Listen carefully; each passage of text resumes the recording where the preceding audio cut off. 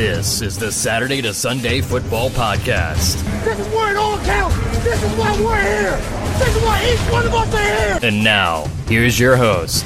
Welcome back to another edition of the Saturday to Sunday Football Podcast. I am Paul Perticchese, and thank you for joining me. As always, NFL Draft just a few weeks away. Here at Saturday to Sunday, we are continuing with our positional preview shows, but now we are bringing great guests from the industry, from the NFL Draft, who are scouting these prospects to get a different take from the ones you've been hearing from me here at Saturday Sunday all year. We are really excited tonight to have David Syvertsen back on from Our Lads. David, welcome back to the Saturday Sunday Football Podcast. My pleasure, man. Victory number one for you, as you said my last name correctly. So nice job. We're off to a good start.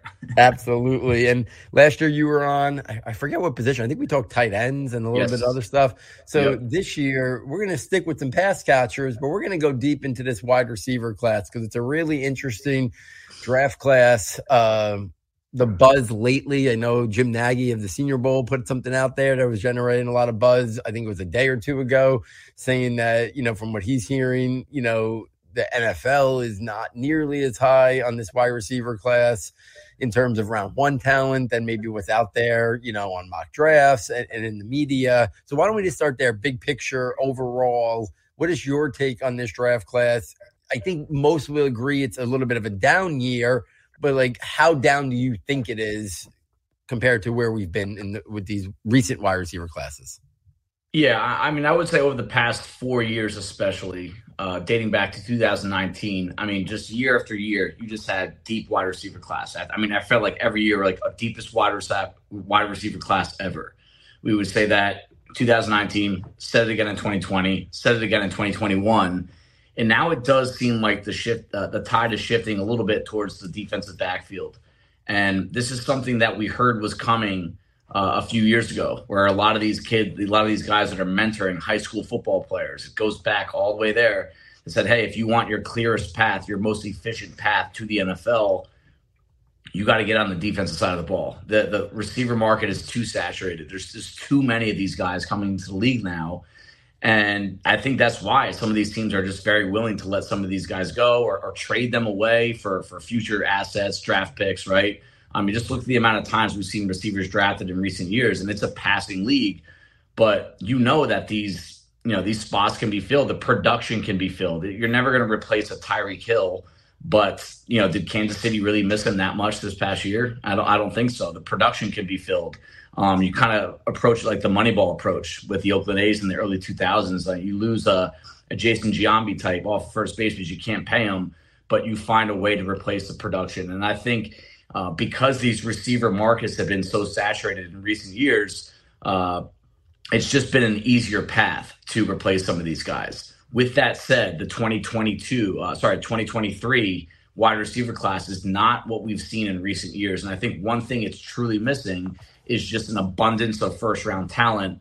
I have a definite first-round grade in Smith and Jigba, and then I have two guys that are, I still consider first-round receivers, but guys that you would pick more close to the 20 to 25 range, which is where the Giants are picking. And, I know a lot of the talk is, hey, we only have one first-round grade on a receiver, and what do you really classify as a first-round receiver? I think that needs to be defined first, right? If you're going to tell me that there's only 20 first-round picks in this draft, what are the guys considered that are being picked 21 through 31 this year, right? They're first-round picks still. So I think that's a discussion for another time. But I agree that there's one true, top-tier first-round receiver that'll be picked in the top 20. But it's a tough thing to really, if you look back to 2019, how many of the receivers were taken in the first round? It's 13.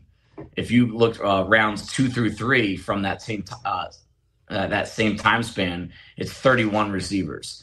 And you have to start really looking at the success rate, the hit rate on these guys. And unless you're taken in the top 20 picks in the first round, the receiver hit rate is very similar from that point on in round 1 or day 2. And, as deep as these classes look at this point, when you actually look at what these guys are doing in the NFL, over a third of those guys are not even on their teams anymore that drafted them.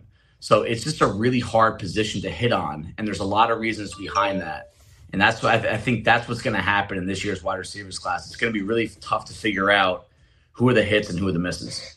Yeah, and I think that's why some teams, and I know we'll mention the Giants a lot tonight, some teams like the Giants might say, is there really much of a gap with who's going to be there at 25 compared to the guy who they can get at 57 or maybe even, at the end of the third round? And I think that's going to be, it's not just the Giants having that conversation. There's going to be teams throughout mid-first round, late first round that I think are having that conversation. So before we start talking about some of those guys that are maybe those late round one guys that you said, there's a couple that you said you're intrigued with. Let's start with the Jackson Smith-Njigba talk. How high do you have him rated? Do you think, I know we've only really seen him play slot. Do you think that's where he's going to exclusively be? Were we kind of robbed a little bit this year that maybe if he played more this year, we would have got to see a little bit more outside? Do you think that's something he could handle at the next level?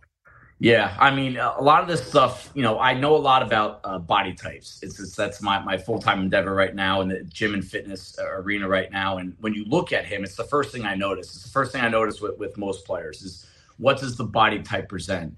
And he is 6'1", 196, but he's a small 6'1", 196, right? He's thick and strong, but what I mean by small is he lacks length.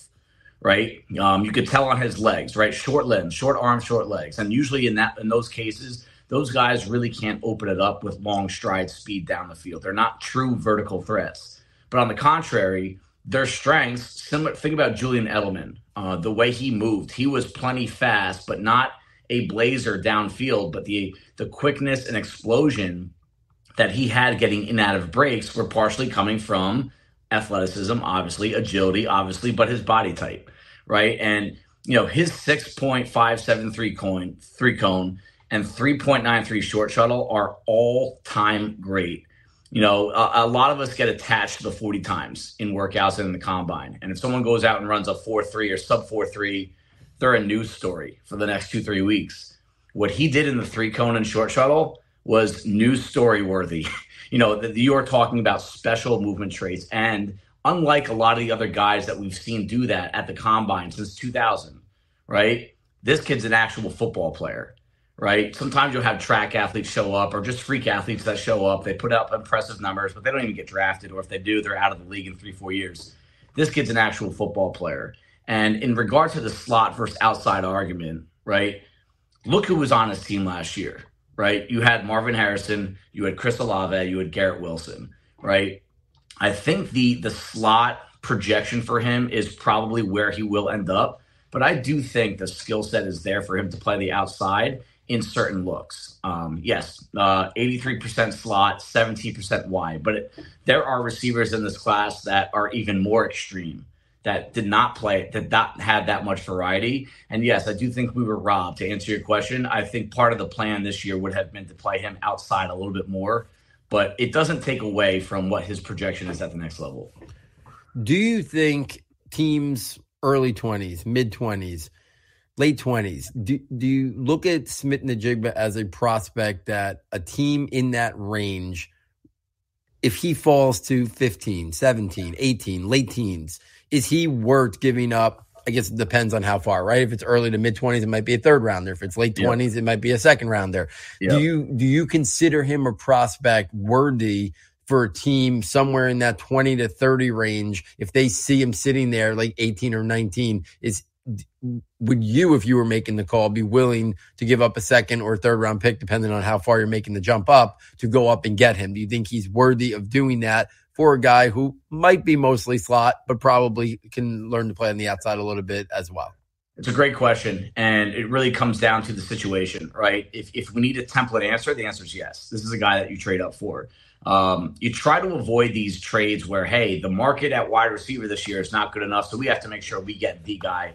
A lot of times when you do that, you lose out value. Whenever you trade up, there's got to be good value. Yes, I know you want the player, but let's use the Giants as an example, right? They are in the wide receiver market, there's no question. And this is the kind of player that I do think would fit there. The question with him in relation to New York is they have a few slots already. And no matter what, even if he does have inside-outside versatility, he's going to be primarily inside. He's primarily going to be a slot. So now this really can end up messing up the usage of Wan'Dale Robinson, Sterling Shepard, Jamison Crowder. I'm not really counting right now. Paris Campbell, right? Guys that can move around a little bit, but their primary focus is also slot. So, I don't think this is going to happen. But if the Giants were going to move up from 25 and they had to give up a second round pick, right? Is that worth it, right? That's the $1 million question that we're trying to answer right now. And to me, let me ask you this. I'm going to answer the question with a question. A year into their career, Chris Olave and Garrett Wilson, would you give up a second round pick in addition to your first to move up for them? All right. If the answer is yes, this is a no-brainer because this kid is better. He's going to have more impact in the league right away. I also think the upside is right up there. I think Garrett Wilson is a little above Olave with long-term upside, but I think Smith-Njigba offers the same amount of impact on an offense. So to me, yes, I would give up a second-round pick for him. Yeah, I think it's a fascinating question. I'm a huge fan of him. I know some people were down. I look at him and say he basically won at the collegiate level like Cooper Kupp wins at the NFL level. And is he going to have that type of success in the NFL? That's a to be determined, right? We don't know that. If we all knew that, the whole NFL draft, prognosticating would be a lot easier if we knew it was going to translate as that. But that's how he won at the college game. So I think he's going to have great success at the next level. He's a guy that I think would be worthy of moving up for. You mentioned you had two other guys that you said were kind of on that border, right, of the first round. Who were those two? Because I think there's a handful of names that it could come from. So share with the audience who those two guys are for you. Yeah, I mean, there's a cluster of receivers after him. I do have Smith-Njigba kind of in his own tier. I think he's one of the top 10 players in the draft. And, if you're looking at the entire draft, I don't think there's going to be another receiver in the top 20, right, in terms of overall grade. But Zay Flowers and Quentin Johnson are my two guys that are kind of in that next tier together. And then, you go down a couple spots. You have Cedric Tillman, Jordan Addison, Marvin Mims, Jalen Hyatt. But the next two, and I still think they're in consideration for number 25 overall, are Flowers and Johnston. And, Flower, they both have, this is the thing that, you could hear someone like Jim Nagy say, hey, they're not first-round receivers. The reason why you can make that argument against these two is they're both missing something, right? There's both something about their games that kind of prevent them from getting a complete receiver label, right? Flowers is pretty obvious. He's small. He's 5'9", 182. He's got 29-inch arms, 72-inch wingspan. Like, that is small, right? You're below, if you're going to label guys big, average, small, he's below the small line when you're looking at all those measurables put together. And you're talking about an offense here with the Giants. You already have Robinson, who is all-time small. You're probably talking one of the smallest receivers ever to come into the league and be drafted in the second round. You have Sterling Shepard, 5'10", 30-inch arms. You have Paris Campbell, who's under 6 foot tall. I know Joe Shane has said, hey, we value separation, speed, quickness, agility, get open, be able to play multiple spots. Flowers checks all those spots at a high level. But at some point, you need more size. And I know Darren Waller. I know Isaiah Hodgins, but I'm a strong believer in the traditional, your wide receiver room needs to look like a basketball team. You need to have your small point guards, your shifty guys. You need to have your possession guys or your small forwards. Then you have to have your big boys. And right now, I just don't think they have that big guy that can really win in contested situations. So that's Flowers' biggest shortcoming. But if you think you can work around that, one thing that goes in his advantage is he was 66% wide, 34% slot. So he played wide twice as much as he did in the slot. And, so he can, A, do both, but B, he can be an outside guy, and there have been some receivers, Tyler Lockett's one of them, right, that has lined up on the outside at that size. And because he's so shifty and quick, the lack of size in some ways even helps him. And, you're talking about a game breaker with the ball in his hands. And I think that's what this Giants offense is going to turn into. It's going to be more about yards after catch rather than Daniel Jones throwing it into traffic. Yeah, and I think when we talk about Zay Flowers, when you evaluated a guy like Elijah Moore a couple years ago, did you think he was a guy that could play outside? Because I think he lives in that same world of the guy we're talking about here. And the Jets did play him outside. He had success at times in that rookie year, and then things kind of fell apart there, and obviously led to the trade, after his year 2 now. But do you see Zay, do you think he could be that Tyler Lockett? Do you think he could do the transition to play outside like Elijah Moore did? Or again, do you think he's mostly his best position where he would have sustained success would be the slot? Yeah, I do think he can play outside. I think he can do both. And that's why I got into some comparisons this year, not necessarily projection of how they're going to play in the NFL, but more about their skill set, body type. I've been asked so many times over the years about this. And because the market is asking, I put a little more effort into it this year. And, I put these guys into, a database that I have. And that's the name that popped out with all these is Tyler Lockett. And I do think that's who Flowers can be. Now, what made Tyler Lockett a good prospect into a very good player is how much his skill set developed as a route runner, but more importantly, and this relates to Flowers, is as a pass catcher. He's got, I'm not going to call Flowers or even Johnson bad hands. They're not bad pass catchers, but they're not good yet either. They're not reliable. His drop rate in college was over 10%. For the number that you really want, you want that number to be under probably closer to 5%. Is, how many times are you dropping the ball in relation to how many times are you catching the football? And that number is a little too high there. And when you're talking about a receiver that already has less margin to work with, meaning he doesn't have a wide radius, you have to be very accurate when you're throwing him the football because of those size shortcomings, because of how big defensive backs are becoming in the NFL right now. You can't have those errors. And I think that's what's going to potentially separate Flowers from the Lockett level. Does he really, apply himself and work hard at getting better at catching the football, become an even better route runner, understand the mental components of the position. Those are all things, player development, right? Does the team have a plan for the player? And I think that's what it's going to come down to for Flowers. Yeah, I think you're spot on there. If we turn to Quentin Johnston, you kind of mentioned what was holding him back a little bit from like that higher tier was there were some concerns. Are your concerns the same that have been out there in the industry? The drops, maybe doesn't always play up to his size, some route refinement and separation issues there. Are those the big concerns you see with Quentin Johnston? And if so, do you think some of them or all of them are fixable, or is it work around that and find how he wins and maximize the strengths that he does have that still makes him worthy of a rather high pick? Yeah, I mean, it's funny. You could have a similar discussion as Johnson to Flowers, but just for completely different reasons. I mean, this dude is much bigger, right? 6'2.5", 33.5-inch arms.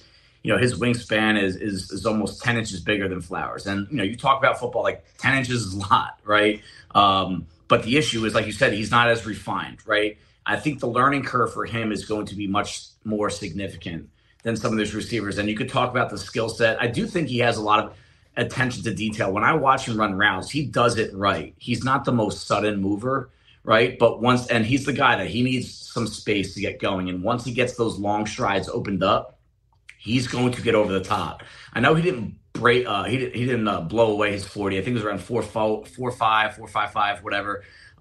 He's not a sudden burst guy. But you have to know, neither is DK Metcalf, right? But once they get going in space, right, you're not catching that guy from behind.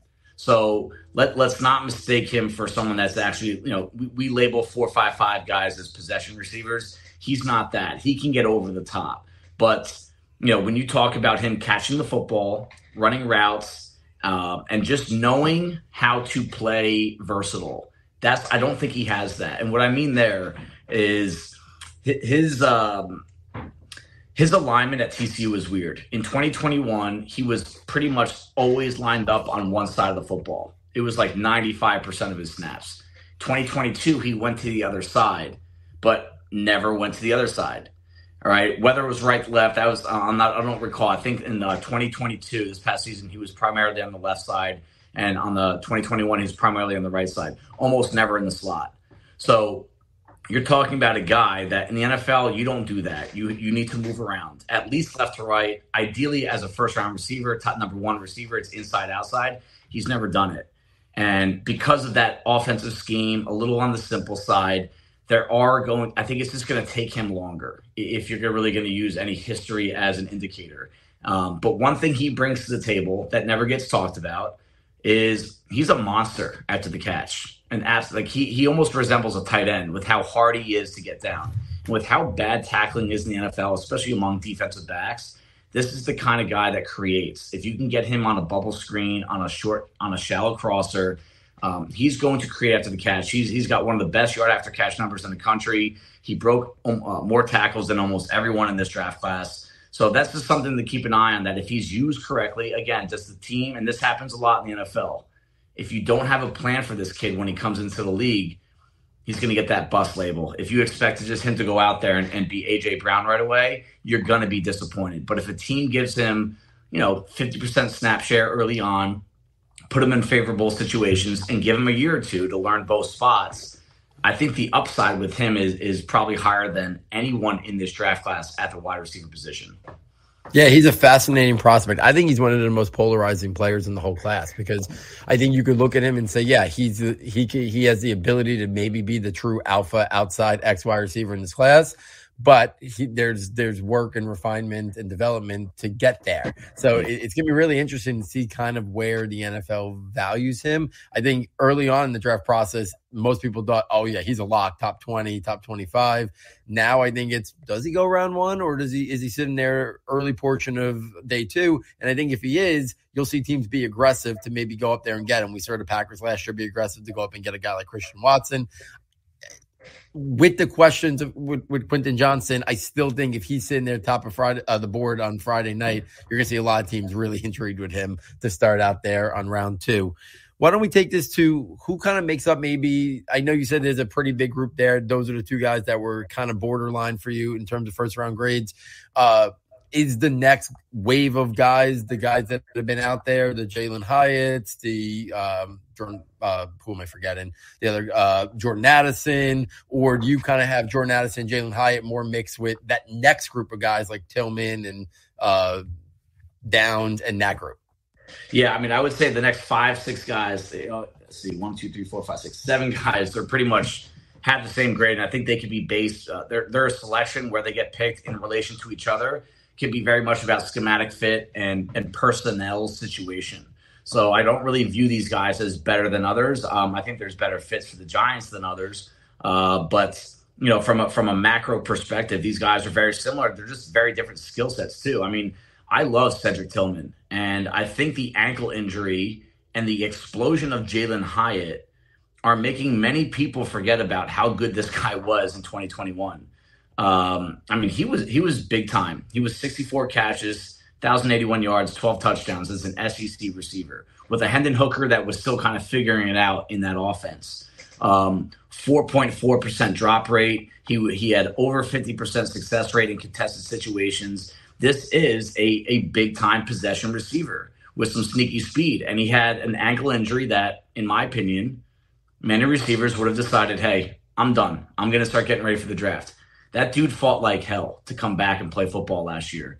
He had an ankle procedure done that is almost like a shot of desperation. Like you would do this going back into war. Like it's most guys that had to have that procedure done on their ankle would not have come and played. And he played, and he knew that, that tape that came out of this 2022 season was not overly impressive.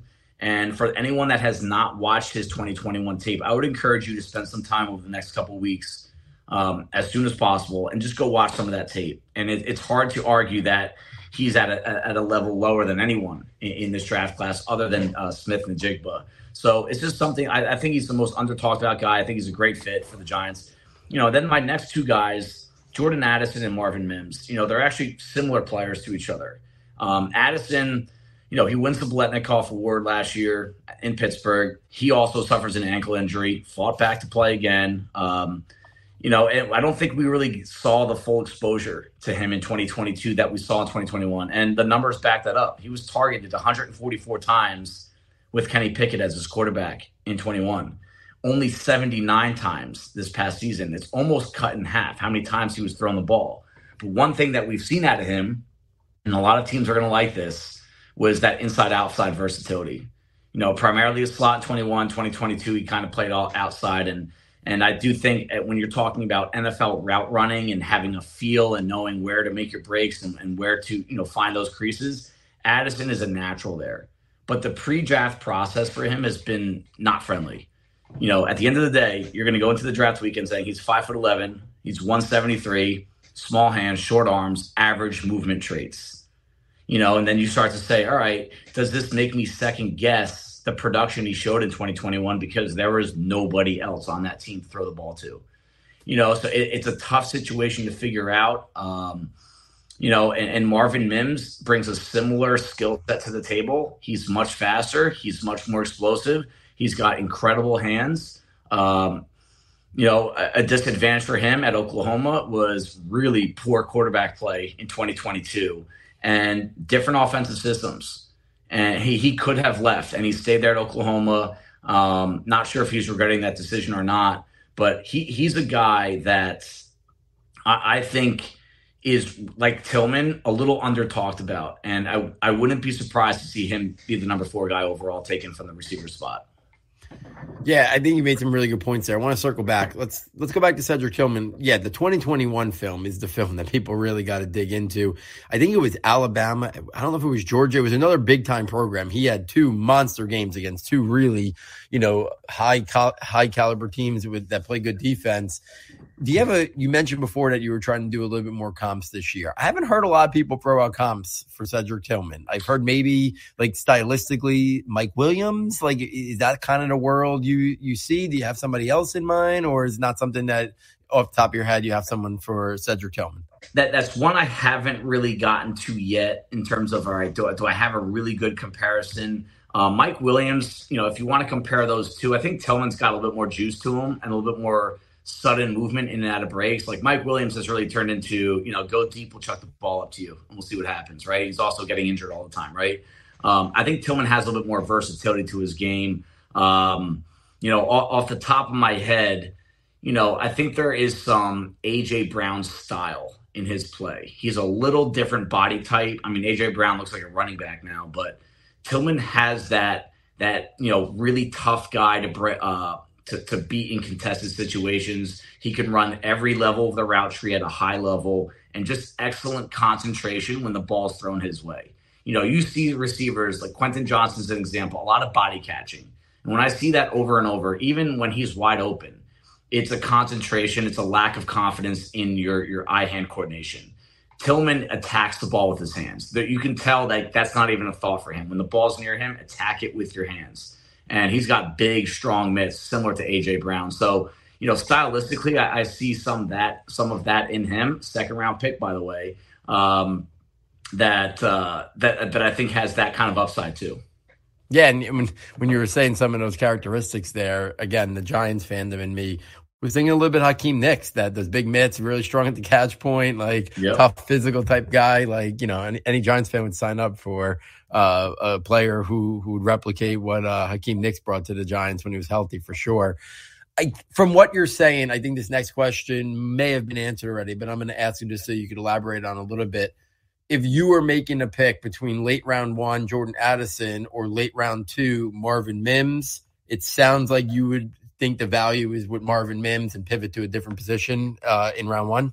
Yeah, you're absolutely correct on that, and it's partial to the player. I think that the value is pretty similar with Mims and Addison. So if you get one around later, that alone is a no-brainer. But I also think this Giants team needs to approach the draft with a little bit more intent on making the trenches a deeper and just better, right? I mean, the bar has been set so low, especially on the offensive line, for what is good, what is bad. They've been bad for so long, and because 2022, we did see a better group, and I think that was a huge part of their success last year. They're still considered average to maybe even slightly below average, and I think that on the defensive line, you're a little worried about the long-term future. With Leonard Williams probably not being back here next year, with the injuries to Azeez Ojulari, and look no different than the Eagles template, guys. I mean, you got to view these offensive and defensive lines as 8 or 9 positions, not 1 or 2, right? Like, you need a lot of bodies in there, and they just don't. You have one injury to Kayvon Thibodeau or Dexter Lawrence. Who are you putting in there? And that answer is just not solvable right now, because there's nothing there that you really get excited about. And because of that, to answer your question, I think Mims in the second, while also being able to improve the trenches, improve your pass rush, improve your control of the point of attack, would be the way to go in round 1. Yeah, I think that makes a lot of sense. And I think whether it's the Giants or other teams in that mix, because there's that little bubble there from like 21 to 25 with teams that, even with the Baltimore going out and signing Odell, I think could still be in the wide receiver market. There's a handful of teams in that 21 to 25 range that could be thinking wide receiver, but it's going to be interesting to see how many pull the trigger, or they're thinking the same approach. We can wait late second round. The value is going to be there. Guys like Marvin Mims, Cedric Tillman. Does anybody fall that maybe the media has been hyping up a little bit too much? Mm-hmm. You mentioned Cedric Tillman before. Let's pivot over to his teammate, Jalen Hyatt. Obviously, this year was the year he kind of broke out. Wasn't asked to run a wide variety of routes there, but the ones he ran, obviously very effective. Is it hard to evaluate a player like Jalen Hyatt, who was just so good at a handful of things that offense and that scheme asked him to do when we're trying to project it to, can he expand and develop on that to be a more complete player at the next level? Yeah, he's a tough eval. There's just not a lot on him. 2022, you have a full season worth of tape, right? Targeted 89 times, which is not a lot if you think about it. But 67 catches, 1,200 plus yards, 15 touchdowns. What he did in 2022 was remarkable and deserves a lot of respect. But prior to that, the 2 years prior to, was basically 62 targets combined, 41 catches combined, about 500 yards combined. There wasn't much prior to 2022. And, I still have a high enough grade on him to warrant, an early second round pick. But there isn't enough tape on him to make me really feel, and enough variety on tape for me to make me feel like he's going to be anything more than, what Will Fuller brought to the Texans before injury, or what Quez Watkins has brought to the Eagles in glimpses, right? And you have to start asking yourself, what does that do for the Giants offense? One thing he can do, no matter what, his presence on the field will stress the defense. It'll stress the secondary. It creates a lot of space for someone like Darren Waller, Saquon Barkley. But is that enough? How much value is that? You could find speed guys later in the draft as well. And Jalen Hyatt, I think this is a player that the meetings with coaches, I think the Giants are bringing him in soon for a 30 visit. And just those sessions on the whiteboard, how much does he truly understand about the game? He's going to have to line up outside in some looks. He was 90% slot, 10% outside, and basically ran 3 routes for Tennessee. I don't know if he ever even ran an option route there, right? In an offense like the Giants, and a lot of offenses in the NFL, it's much more complex than people think. And, whatever level of complexity you think it is to play receiver in the NFL, multiply it by 5, and that's where it comes into play. So I think those sessions, you get him on the whiteboard and tell him to talk about concepts and route combinations. And if you don't feel confident that he can learn and take his mental game too close to where his physical game is, it's a tough gamble to make. And so he really is, no matter where he gets drafted, it's going to be a swing for the fence. It's going to be a Giancarlo Stanton home run or strikeout. Yeah, it's going to be interesting to see, where he goes. He's another guy who I think if he falls to the early portion of round 2, are going to be teams that want that tactical value that he can bring to an offense and that explosive playmaking speed. We talked about a couple smaller, thin wide receivers already, but there's that whole next group of them. So let's just kind of bring them up kind of collectively and just maybe talk about who's your favorite from the bunch. Are they all slot onlys, or do we think any of these guys could be on the outside? The Giants may or may not be interested in these guys, but let's just think more big picture. If we're talking Josh Downs, Tank Dell, and Tyler Scott, do you have a clear pecking order? Are they all in the same tier for you? Maybe just kind of talk through those guys a little bit. Same tier, yes. My pecking order there is Dell and Downs. And then, a couple spots down, you see Tyler Scott. The thing about Downs is I do think he is the guy that is a slot only. So if you're looking for a guy that can play both or a guy that you could shift outside, I don't think he's it. The size just isn't there. He's not great in contested situations, but he's elite short space mover. He's probably just under Jackson Smith and Jigba when it comes to running routes and doing damage underneath.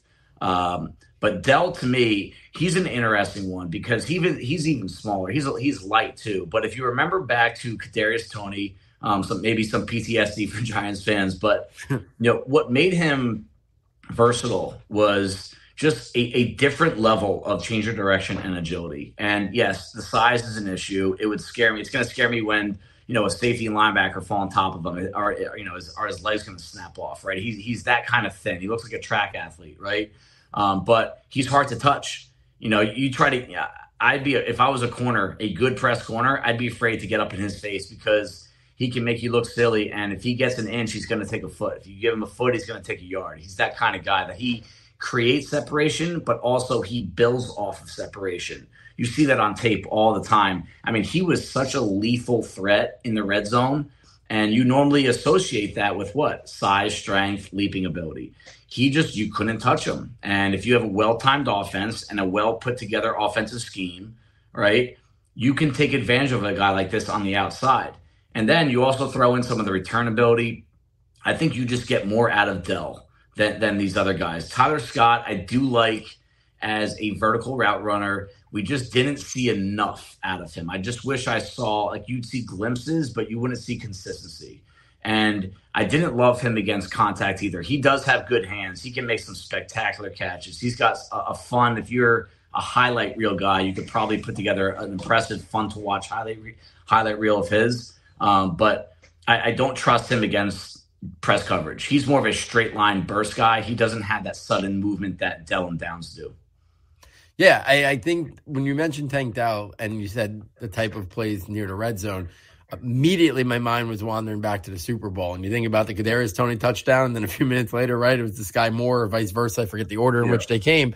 You could totally see teams utilizing a guy like Tank Dell to run those exact same type of plays inside the red zone and be very effective. I think even the Giants did something like that this year on one of Wandell's touchdowns.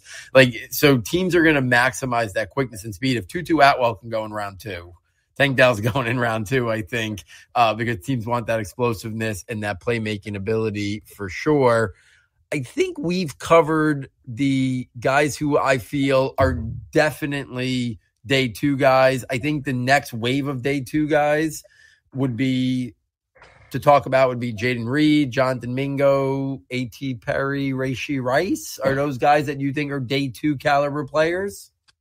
I think Mingo's got a good shot at going day 2, just because there's a uniqueness to him, just physically, but also his body and his build. And he's 220 pounds. It's hard not to think about. I don't want to bring him up again, but it's hard not to think about A.J. Brown because of where A.J. Brown went to college and that body type. 6'1", really 6'2", 220, 32-inch arms, right? Huge hands, right? And a guy that was a huge part of that offense on so many different levels: vertical threat, screen threat, bubble screens, yards after catch. A little bit of a guy, takes a little bit of time to really get going. So I think separation is going to be hard for him. I also think he's really rough around the edges as a route runner, a little sloppy there. But the tools are unique, and uniqueness plus production get you drafted higher than others. So if there's a tie between Mingo and some of the guys that you just listed, who are very near him on my wide receiver stack, he gets the pick, because these guys, none of these other guys are 220 pounds with that kind of speed down the field, and dangerous after the catch the way he is. So, Mingo is a guy that I think is going to go a little bit higher than what people think. Yeah, I think you've heard people say, early on, he could be used a little bit like Debo is used. Just that physicality and toughness that he brings is really impressive. When you look at A.T. Perry, people have put out there, obviously we know Quentin Johnson could maybe be that X. You've heard Cedric Tillman is one of the best outside X receivers, and then they've brought up A.T. Perry. Do you see it similarly? Is he one of the best? We don't have a lot in this class, but is he one of the top X receivers in this class? Do you think he's a guy who warrants going top 100, or you think he's a guy maybe should start somewhere, early portion of day 3? A.T. Perry just made the top 100 on my top 100 overall. So he's right in that window. Hey, I'll tell you what, if you like Quentin Johnston, you got to like this kid. It's very similar size, length, radius, and I actually think A.T. Perry is much more NFL ready. I don't think he has the upside that Quentin has, but as a leaper, as a route runner, he's every bit at Quentin Johnston, if not even better. Not as strong, not as effective after the catch, so I think he's going to be more of a possession receiver type. But I'll tell you what, I love T. Higgins coming out of Clemson, and there are a lot of traits in A.T. Perry's game that scream T. Higgins. And he's now turned into one of the best draft values we've had over the past few years. He's about to get a monster contract from Cincinnati. And I think A.T. Perry is also, I try not to – I do listen to these guys talk a lot. That's one of my processes that I do. It's a little different. I watch the tape, I get the numbers, but I like to watch them talk, right? So I try to find as many interviews of them as possible, and just to see if there's, how much intellect there is there, how much understanding. And he's a smart kid. And when you interview these kids, I mean, I can't tell you how many people really understand how much the interviews mean. In some cases, you'll have coaches and scouts say that the interviews are more important than the workouts at the combine. And Perry's the kind of guy that I think he's going to open some eyes in interviews. He's going to make you go back and watch some of that tape a little bit closer. And if there's a tie and you're looking for someone that's like smart and can really soak in an NFL playbook quickly, A.T. Perry's going to, bump himself up a few spots on this wide receiver stack. Yeah, I think you're going to see, because we talked about so many smaller wide receivers, I think that's going to help Perry's cause to kind of lock himself in, I think, into the day 2 range, just because we are lacking, right, in those outside, bigger type wide receivers. So, maybe like you don't get Quentin Johnson late 1 or early 2, a team will be looking for A.T. Perry somewhere there in round 3. We mentioned earlier about Cedric Tillman going back to the 2021 film to really see his best. I kind of felt the same way about Jayden Reed. I felt like Michigan State's offense kind of this year was a mess. That to see his best, you had to go back a year. He's an interesting guy because I feel like there's nothing that stands out as like this great or, elite characteristic, but I kind of feel like he's pretty solid across the board. Do you see Jayden Reed similar? Is he a guy that, while he might not be in your top 100, is he close? Is he a guy that you think could sneak in? Or do you think he's more of a guy who should definitely be a round 4 or 5 guy? I think he's a round 3/round 4 guy. So okay. I think he's going to go in that tier. One thing that he brings to the table is he's excellent returner. He can actually be a difference-making punt returner. You could draft this guy just to return punts. And he's much more than that. He is a receiver, inside-outside versatility. I even think he's got some Stephon Diggs in his game, just the movement style, and he's a competitor. That's one thing I love about his game. I love watching him play throughout the year is he's a tough dude. He gets a lot out of himself. He fights through contact with the ball in his hands. He's always hungry for more. And he's the kind of guy that in big moments, he actually elevates his level of play. And it's actually easy to see, even dating back to his days at Western Michigan. I mean, he's a guy that can do all that. Just love the attitude. And he made a lot of different catches at Michigan State. Sometimes because of the systems, the schemes, the routes they run, you don't see guys catch back shoulder. You don't see guys catch crossers while they're moving, at all-out speed. He made a lot of different catches, and everything looked natural to him too. He looks just a natural pass catcher, and I really like that about his game. Yeah, I think Reed is one of those guys who, if a team doesn't go wide receiver early, right, pivots to a different position in the draft, I could see a team somewhere around 3 or even, like you said, early round 4, looking at a guy like Jayden Reed as a pretty good consolation prize, a guy who I think could come out, you said, be a good returner and help out in that regard, and then also add to the receiver room. 2 guys who I feel like have kind of had differing pre-draft processes. One is Rashee Rice, who I feel like a lot of people thought he would generate a lot of buzz at the Senior Bowl. Didn't really happen. Then his combine, people, the 4.51, I don't think that's that slow, but that wasn't a thing that really made him stand out. And then on the flip side, I feel like Trey Palmer has generated a lot of buzz in the pre-draft process with his athletic testing and stuff like that. So maybe a little bit about Rashee Rice and Trey Palmer. Are you buying the hype in terms of them going in different directions in the pre-draft process, or do you need things kind of just level out when people get back to this really analyzing the film? Yeah, I mean, this is a classic example. 2 guys on the opposite side of the spectrum. Pre-draft process has a tendency to boost guys a little too much or drop guys a little too much. I mean, yes, you need to hit certain minimum standards with your speed and your size and your agility and your medicals, right? You need to hit those minimums, but Rashee Rice on tape, it's not even close to who's a better football player, to me. Palmer had a really hard time catching the football consistently. And the numbers say that, but also his tape says it as well. Rice, I thought, was one of the better contested situation guys all year. Now, why was he in contested situations so often? He has a hard time getting open. And I think that's going to be something that he needs to improve skill set wise at the next level is getting the most out of himself athletically as a route runner. There's a lot of upside there that's untapped, and the SMU system, right? That offense, you can tell it's not a big part of what they coach and what they teach there, right? Did not run a wide route tree. They create a lot of space for the receivers, but he's a competitor, and I want guys that in contested situations they don't shy from it. They don't alligator arm it, and he's tough. And I think there's something in his game that Palmer just doesn't have. Palmer's a guy that with decent size, great speed, and will occasionally make that downfield pass, that downfield catch. But for my money, for a guy that's going to impact the game, play to play, drive to drive, week to week, I'm going with Rashee Rice, and by a pretty considerable amount. I mean, these guys are about 8 spots away on their wide receiver stack.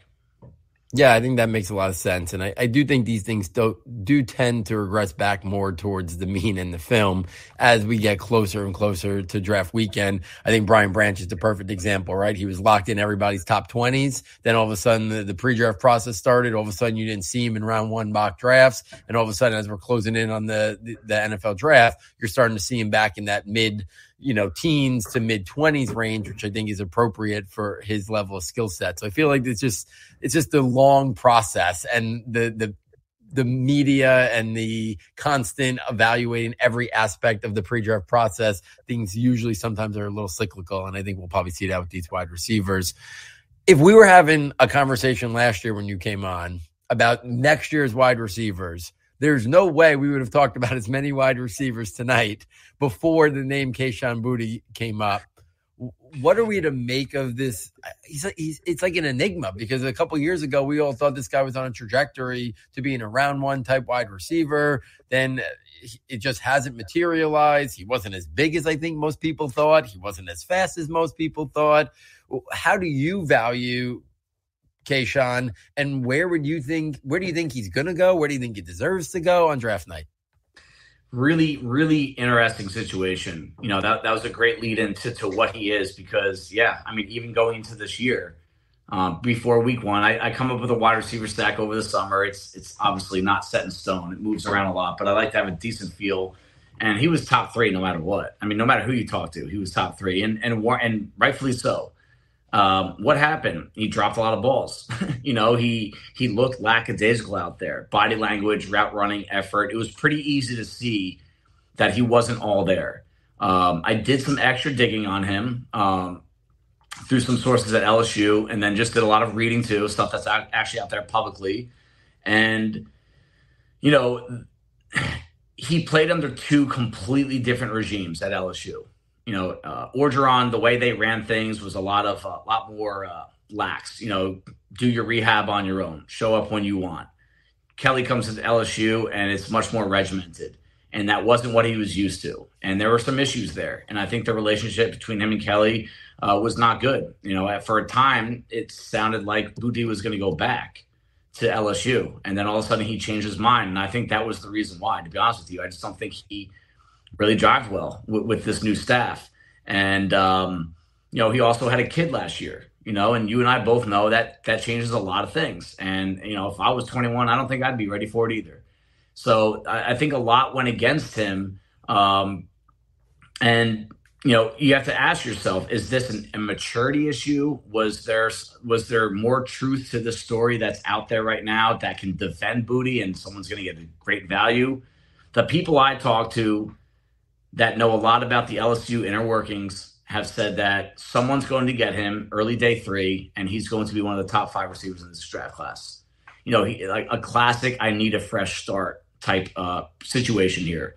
And, if you're asking me to put my money on that, I'm not there on him. I'm going to keep him in the round 4 tier and just say, hey, you're going to have to earn your way back to it. Like, I'm not going to use one quote from one person and try to create a picture perfect around him. In my opinion, he handled 2022 wrong. If you don't want to get into the off-field stuff and say, hey, Dave, that's unfair, fine, let's go to the tape.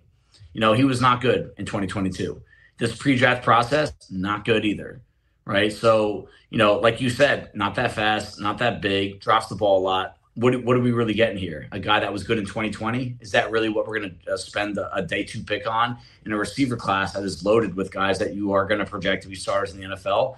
It's a tough situation to figure out. I hope he gets put into the right situation. New England would not be a good spot for him. A spot that's, probably not that fun to play football at. Yes, they win games. They've had a lot of success, but, I think the pre-draft meetings are going to be very important for him, but I think he's got to go to the right culture and have a right guy or two on that wide receiver group, on that team that can really show him the way without feeling like he's, being treated like a little kid. Yeah, it's going to be fascinating. And I think if he tested well, I think more teams would have maybe been willing to kind of look past some of the stuff that I think you just talked about. If he, if he came in at like 6'1" or 6 feet and he ran, 4.42 or something or like that, I think there would have been a lot more teams saying, yeah, we'll still go day 2. Now, I think with the bad testing, the bad production, the other stuff, I think that's why we're probably looking at round 4 for him, unless somebody just kind of says, oh, we're going to buy what we think could be the upside there. But it's going to be interesting. He's another, we talked earlier, I said Quentin Johnson polarizing, Booty for different reasons, name value, people who follow college prospects for years. This is a guy that's been a big name for a long time. So to see him maybe being there on day 3 is definitely going to be, a little bit of shock to, I think, some people, that have seen him, high on rankings from before, this past college football season. If they haven't really, looked at more recent rankings, that's going to, be a little bit of a surprise. Let's go back to another small guy. We've talked about a lot of small guys, but I'm intrigued by this one. So I'm interested to hear your take of Charlie Jones out of Purdue. I think he's on that round 3, round 4 border, probably goes round 4. But I like what he brings to the table. Maybe some quick thoughts on Charlie Jones out of Purdue. Yeah, it's funny when you're introing him, I was like, he's going to say Charlie Jones. He's a fun kid to watch play football, and I love his story, right? Started off at Buffalo, 2017, 2018. Started to make a name for himself in 2018. Then spends 3 years at Iowa, sat out 2019, 2020, and 2021. He's really, a punt returner and a receiver on an offense that didn't throw the ball that often. And, last-ditch effort, goes to Purdue. He played Pop Warner football with the quarterback, Adrian O'Connell, who's also a prospect in this draft. He blew up right away, and he maintained the production. And I'll tell you what, this is what I like about him. There's 2 things I like about him. Okay. He beat Devin Witherspoon and Joey Porter Jr.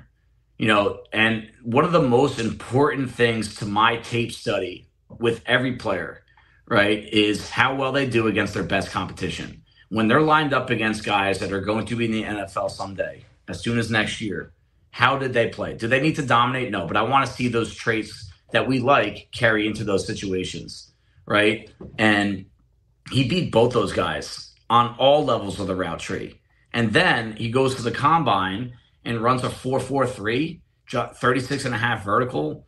5'11", 175, you're back in that Jordan Addison range where you're saying, all right, that size is a little bit of an issue. But the fact that he's, played at 3 different programs and performed this way with Purdue, I love this kid. I almost put him in the day 2 discussion, and I still think there's a shot that he could end up there. But in this wide receiver class, it's hard for me to put him ahead of some of the guys that I have him there. But I would be ecstatic to see him go round 3 because I think he deserves it. I really do. There's just a few things about his game that you question, is it going to carry over to the NFL? But again, you go back to the Witherspoon and Porter tapes. I mean, he beat those guys up. So I love Charlie Jones. And if you put him into the right system and give him an opportunity, I think he could be a guy. Yeah, I think he's going to be a fun player. I wouldn't be stunned if he goes late round 3. But I think probably early portion of day 3. We've talked a lot small wide receivers. Let's pivot to some bigger wide receivers. The frames fluctuate pretty significantly here, but all bigger than the guys we've been talking about for the most part. Elijah Higgins out of Stanford. Some people think maybe a move tight end. He's 235, 6'3". Xavier Hutchinson out of Iowa State. He's about almost 6'2", 203. And Michael Wilson out of Stanford. the consensus that's out there seems to think that these guys are early day 3 types. Do you kind of agree with that? Do you have a late day 2 grade on any of these guys? And maybe talk about a couple of these guys, maybe who you like the best out of this bunch. So, not lying about this, right? Hutchinson, Higgins, Wilson are 1, 2, 3 on my wide receiver stack that goes 94 guys deep. So it's just funny that those are the 3 guys you bring up. I mean, they're all in the same tier to me. I have them round 4, round 5, closer to round 5. So you're starting to approach more midday 3. Higgins is the most intriguing to me. Just because 6'3", 235 with enormous hands. He ran a 4.54 at that size. That's big time. That's big time speed at that size. And I do think he's probably going to move to an F tight end motion type role. When I say tight end, try not to create this picture in your head that he's going to be in line blocking tight ends like the Giants tried to do with Evan Engram, right? I think he's going to line up in the slot primarily, which a lot of teams are now. I think that's going to be the trend that we see as soon as next year, as most teams are now going to put a lot of big bodies in the slot. And he's a guy that's made for that role. So he goes from an average athlete at receiver to elite athlete at tight end. And I actually think as a pass catcher, as a contributor to the pass game, I think he can be Evan Engram. I really think he'd be on that level. And the difference is you're getting this kid day 3. You're not spending your first round pick on him. He broke a ton of tackles too. He's a tough, smart kid, right? And I think in day 3, where you're looking for someone that's actually going to add something to your team, those traits weigh more, right? You're tough and you're smart. Michael Wilson, I'm not as high on. He put a show on at the Senior Bowl, and I think, sometimes things at the Senior Bowl, they get inflated because there's nothing else going on. And, guy puts together a couple of nice, highlight reel catches, and in situations where the receivers have 90% the advantage over the defensive backs, right? But at the end of the day, he's 6'1", 213, ran a 4.6, right? His production was a lot of injuries. Drop percentage was really bad. So I think he's just kind of like, I call these just another guy types, right? Where, there's 30 Michael Wilsons in the league on the back end of the depth chart, right? There's nothing really stand out about his game. Hutchinson, tough guy to really peg in terms of where he fits, outside, inside. I think he's a better slot than he would be. And you're not talking about the best athlete in the world, but you are talking about a gamer that was really productive, that knows what he's doing. Right? A receiver that can read coverages, react on a dime, and he'll catch the football when it's thrown his way. And he's a competitor. So, I think that the ceiling is very limited with him. You're getting, a number 1 or number 2 here, but a guy that you feel good about on your depth chart. Yeah, I think the synopsis on those 3 guys is pretty spot on. Is there anybody that we haven't mentioned yet that you have a day 2 grade or a round 3/4 grade on that we haven't hit yet in terms of that round 3, round 4 border or definitive guy in your day 2 range? A guy that I have in a similar, right above Charlie Jones is Ronnie Bell from Michigan.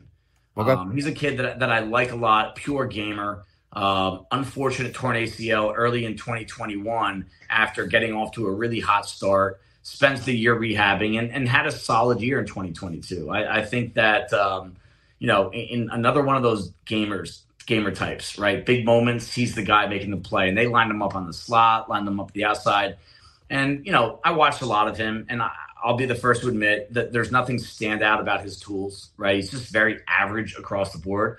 But he gets the most out of himself. I trust him after the catch. I trust him as a route runner.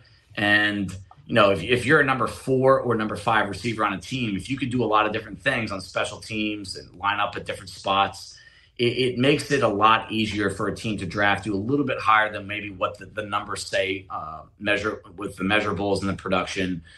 So that's a guy that I like a lot as just an NFL-ready receiver that has some Robert Woods in him. Yeah, that's an interesting name. Not getting a lot of buzz.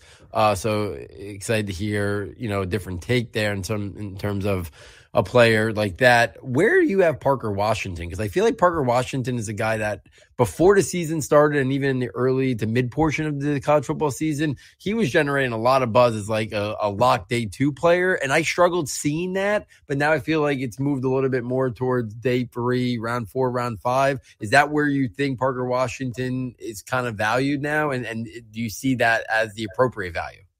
Yeah. I mean, so I had I had Ronnie Bell, Charlie Jones, Parker Washington. So he's in the same tier as a lot of the guys that we just got. And then it goes into, I'll give you one more name after this. And then it goes right into that Hutchinson, Higgins, Wilson. So again, these guys that we're talking about are kind of on the same page with where they stack up.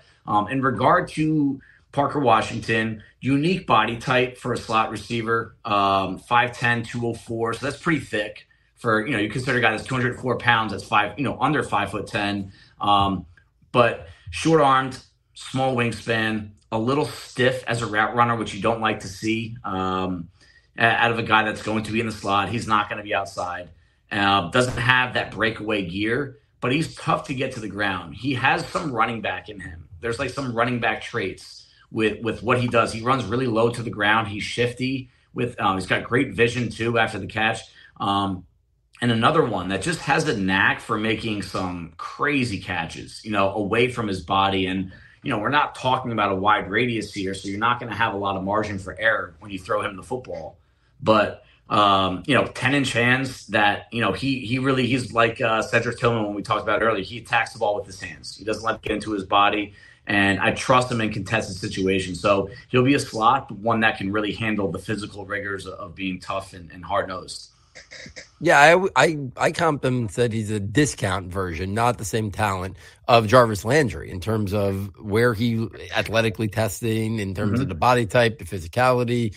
But I think where he's going to end up going now provides good value, not where the hype was round 2. I never saw that. But now I think if he goes off the board early, day 3, round 4 somewhere, I think he's a player who could add value to a depth chart for all. Let's open this up. Final question of the night. Late round sleepers, whether it's small school, whether it's a guy that maybe we haven't talked about. Like, we had a guy like, Trey Tucker, some people are into, Bryce Ford Whedon, CJ Johnson out of East Carolina, Jason Brownlee out of Southern Mississippi, the speedster out of Princeton, or anybody, any late round guys that maybe intrigue you that you would say, you know what, of those guys who are going to probably go off the board 5 through 7, here's a couple names that really intrigue me the most. So I'll say the best non-combine receiver, he did not get a combine invite, is Deuce Watts from Tulane. 6'1", 195, a JUCO kid that came to Tulane in 2020, so during the COVID year, so just a tough transition time. You always have to, he's going to turn 25 as a rookie. He's one of those older rookie types, not a big deal. I love the footwork that he has, and he's got some breakaway speed to him. He's made a couple big boy catches, on fade routes where he's got a guy draped all over him, and he's the one that gets to the ball at the apex. That's a skill that a lot of receivers don't develop. Is can they get to the ball at the top of their leap, right? It's all about timing, coordination, and just desire. He's got a big competitive kind of tick in his game that I like a lot. Just really good at adjusting to the football, too. I just think when I look for a receiver, especially late in the draft, that I think, all right, can this guy turn into something? It's body control. It's balance, moving at a high rate of speed. And he's got just probably some of the best body control of anyone that you're going to find on day 3. Let's see, another guy that another combine invite snub, in my opinion, smaller framed guy, Xavier Smith from Florida A&M. He was one of the best players that I saw in the in the bowl game, not the NFLPA or the Shrine, the HBCU bowl. He was uncoverable, and there are some guys in that game, some defensive backs are going to get drafted. They'll be drafted late. That's not a game that gets a lot of draft picks, a lot of undrafted free agency types, but they could not touch him in coverage. You talk about a shifty slot that can do things as a returner, that can do things out of the backfield, Isaiah McKenzie type. Just remember that name. He'll probably get drafted late, but his name is Xavier Smith, and just kind of blew away agility scores and has a good enough 40 to be considered a big play threat. Yeah, guys, really interesting names there. Late round sleepers, late round gems. Interesting wide receiver class. We always have, somewhere in the 30s, mid 30s. So I think it's going to be an interesting class. I think it will be interesting to see how many go off early on that night one. I think that's something that, I know it's Saturday, Sunday here. I've been saying, I think it's possible more tight ends than wide receivers go in round one. And that's wild considering any other year. That's like it would be laughed off if you thought that. But I do think there's a real possibility this year. It could go Pari 2 even, or maybe they split it and go Pari.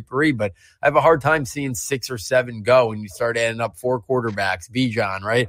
How many skill players are going to go in round one when we know it's a deep cornerback class and a bunch of offensive tackles? So it's going to be fun to watch that. David, thank you so much for hopping on here tonight. Greatly appreciate. We can talk hours and we can go on, but we hit probably well over 20 wide receivers tonight. I appreciate the time for sure. Please let my audience know where they can follow you or anything else you want to push. Yeah, I mean, the Our Lads draft guide is being sent out. I just got confirmation today on Friday. So if you go onto ourlads.com, you can order your draft guide there. We do have a PDF version as well. If you're one of those guys, I love, flipping pages. I'm still a little old school in that regard. But, we have both options available for you now. Me personally, I'll be tweeting the entire draft weekend, every draft pick out, at least for day 1, day 2. My mission is always day 3 as well. But with a soon-to-be 3-year-old, that gets a little unpredictable. And so, I'll be on the Twitter handle is at ourlads_SY. That's OURLADS_SY. And I'll be very active draft weekend. If you just want like a little different kind of tidbit on the player himself and also the team fit, because that's a big part of my job at Our Lads is tracking NFL team situations and personnel groupings and coaching schemes and all that. I'll try to make it as unique as possible because I know draft media can get a little repetitive this time of year, and I can promise you that my views are my own. They go against the norm in a lot of ways, but it comes from the probably 12 months of work. I remember starting on this rookie class last May, and it's all come down to this moment. So I'll give you everything I got. Guys, make sure you're following David. Make sure you're checking out all his great work for the diehard Giants fans listening. I know we talked a little Giants tonight, but if you want a whole conversation hearing David's take on the Giants, make sure you go check out. He joined the Giants Insider podcast. I think it was last week. Yep, last week, and I'll be on the Big Blue Banter podcast, I believe, next Wednesday. Okay, so guys, make sure you're checking out those Giants focus podcasts if you want all David's takes on the Giants and their maybe draft plans for this upcoming NFL draft. So, on behalf of David, on behalf of our sound tech engineer, David Nicano, and myself, thank you for joining us, and we look forward next time taking you from Saturday to Sunday.